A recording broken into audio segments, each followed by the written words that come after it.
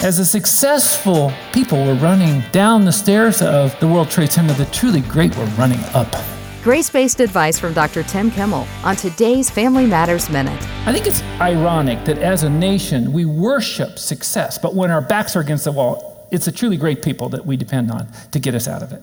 And that's why, when it's time to bury our dead, we mourn the loss of our successful people, but we celebrate the memory of the truly great. We have a chance to embed something in our kids' hearts that helps them live for something bigger than what they can get out of life, regardless of whether they become a firefighter or they become one of the stock traders in a skyscraper. Regardless, we can set them up for something better. Helpful resources for your family, including information about Tim's new book, Grace-Filled Marriage, are available at FamilyMatters.net. That's FamilyMatters.net.